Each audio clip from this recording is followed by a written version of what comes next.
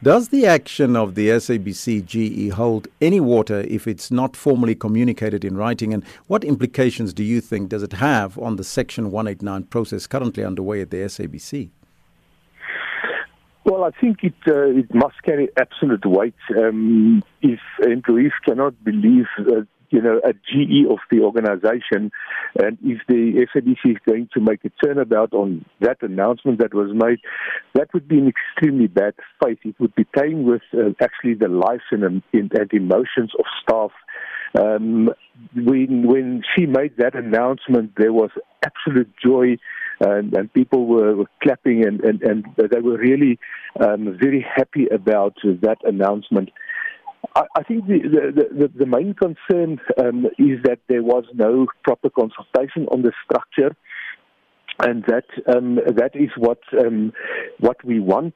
If we do not want to stand in the way of the SABC as such to streamline the organization, to implement plans that is well thought through and that is properly being consulted on, and staff do understand that.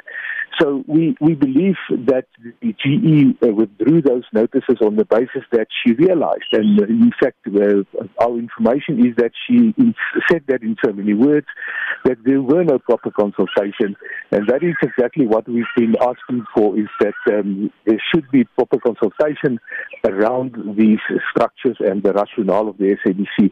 We believe that by that action of the GE, that is an admission that there was no proper consultation, because the same process was followed with news as with all of the other divisions in the SABC, and we believe that those notices and letters should be withdrawn, and we should get back to the table and consult on the structures.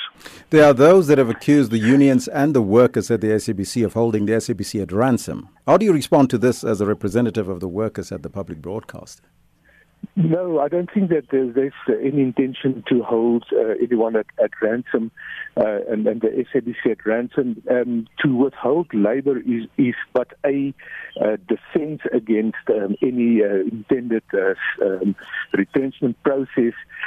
Workers are really concerned about the fact, not only about their jobs, but also about the public broadcaster, and the fact that the SABC, in the newsroom in particular, has been cut in terms of the structure to a non-workable, non-deliverable structure in terms of the public mandate. The SABC is saying at this point in time that the structure will 100% deliver on the public mandate. We don't know, and by the time that workers has been laid off, it will be too late to then make a turnabout on those already implemented structures. So we believe it's a sincere attempt from the newsroom in particular to say to the SABC, your proposed structure has not been consulted on, and we don't believe that your structure will work. Yes. The presentation that was done, that was submitted to the SABC, that came from the newsroom in particular, was not even properly responded on by the SABC. So yes. Let me just get a final question now. CWU, the other union, has called for a blackout Friday if the retrenchment process at the SABC goes ahead. Do you, as BMAO, support this action?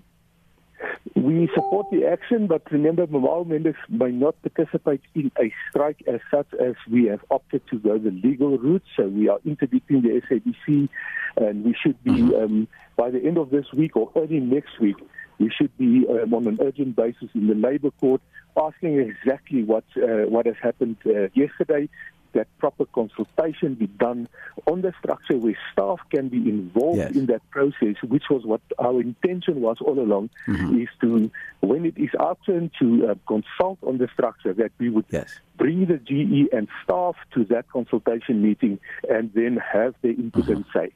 Thank you so much. That was the BMAO President, Hannes Dubuisson.